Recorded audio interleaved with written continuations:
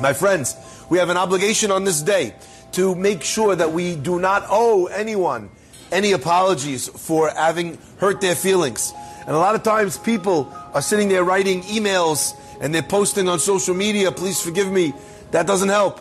You really need to be sending people you need to be speaking to people specifically. If you can't reach out to them, then obviously a text or a WhatsApp or a direct email to them is better than nothing.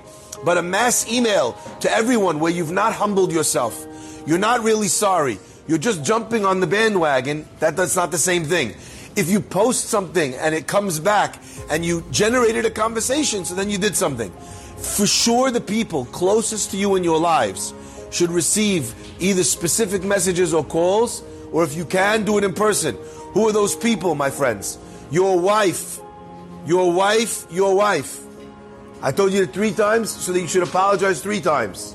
Your husband, your husband, your husband. Okay? Make sure you're apologizing. You're telling them not only that I upset you, because you can upset someone by hurting them, you can upset someone also by not hurting them, by not engaging, by ignoring. How many people are ghosting their wife or their husband? Okay? How many people are ghosting their parents? They're not listening, they're not calling, and when they call, they're absent, they're somewhere else. They're not dialed in.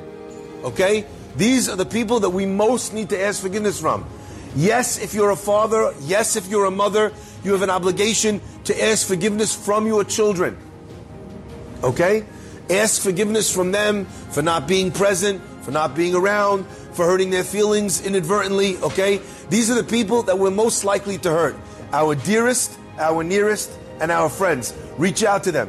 Who do you owe money to, Rabotai? This morning I remembered that there was someone that I owed money to. So this morning I said, please give me your quick pay right now. I'm going to pay them as soon as we finish this class. You can't go into Yom Kippur owing people money.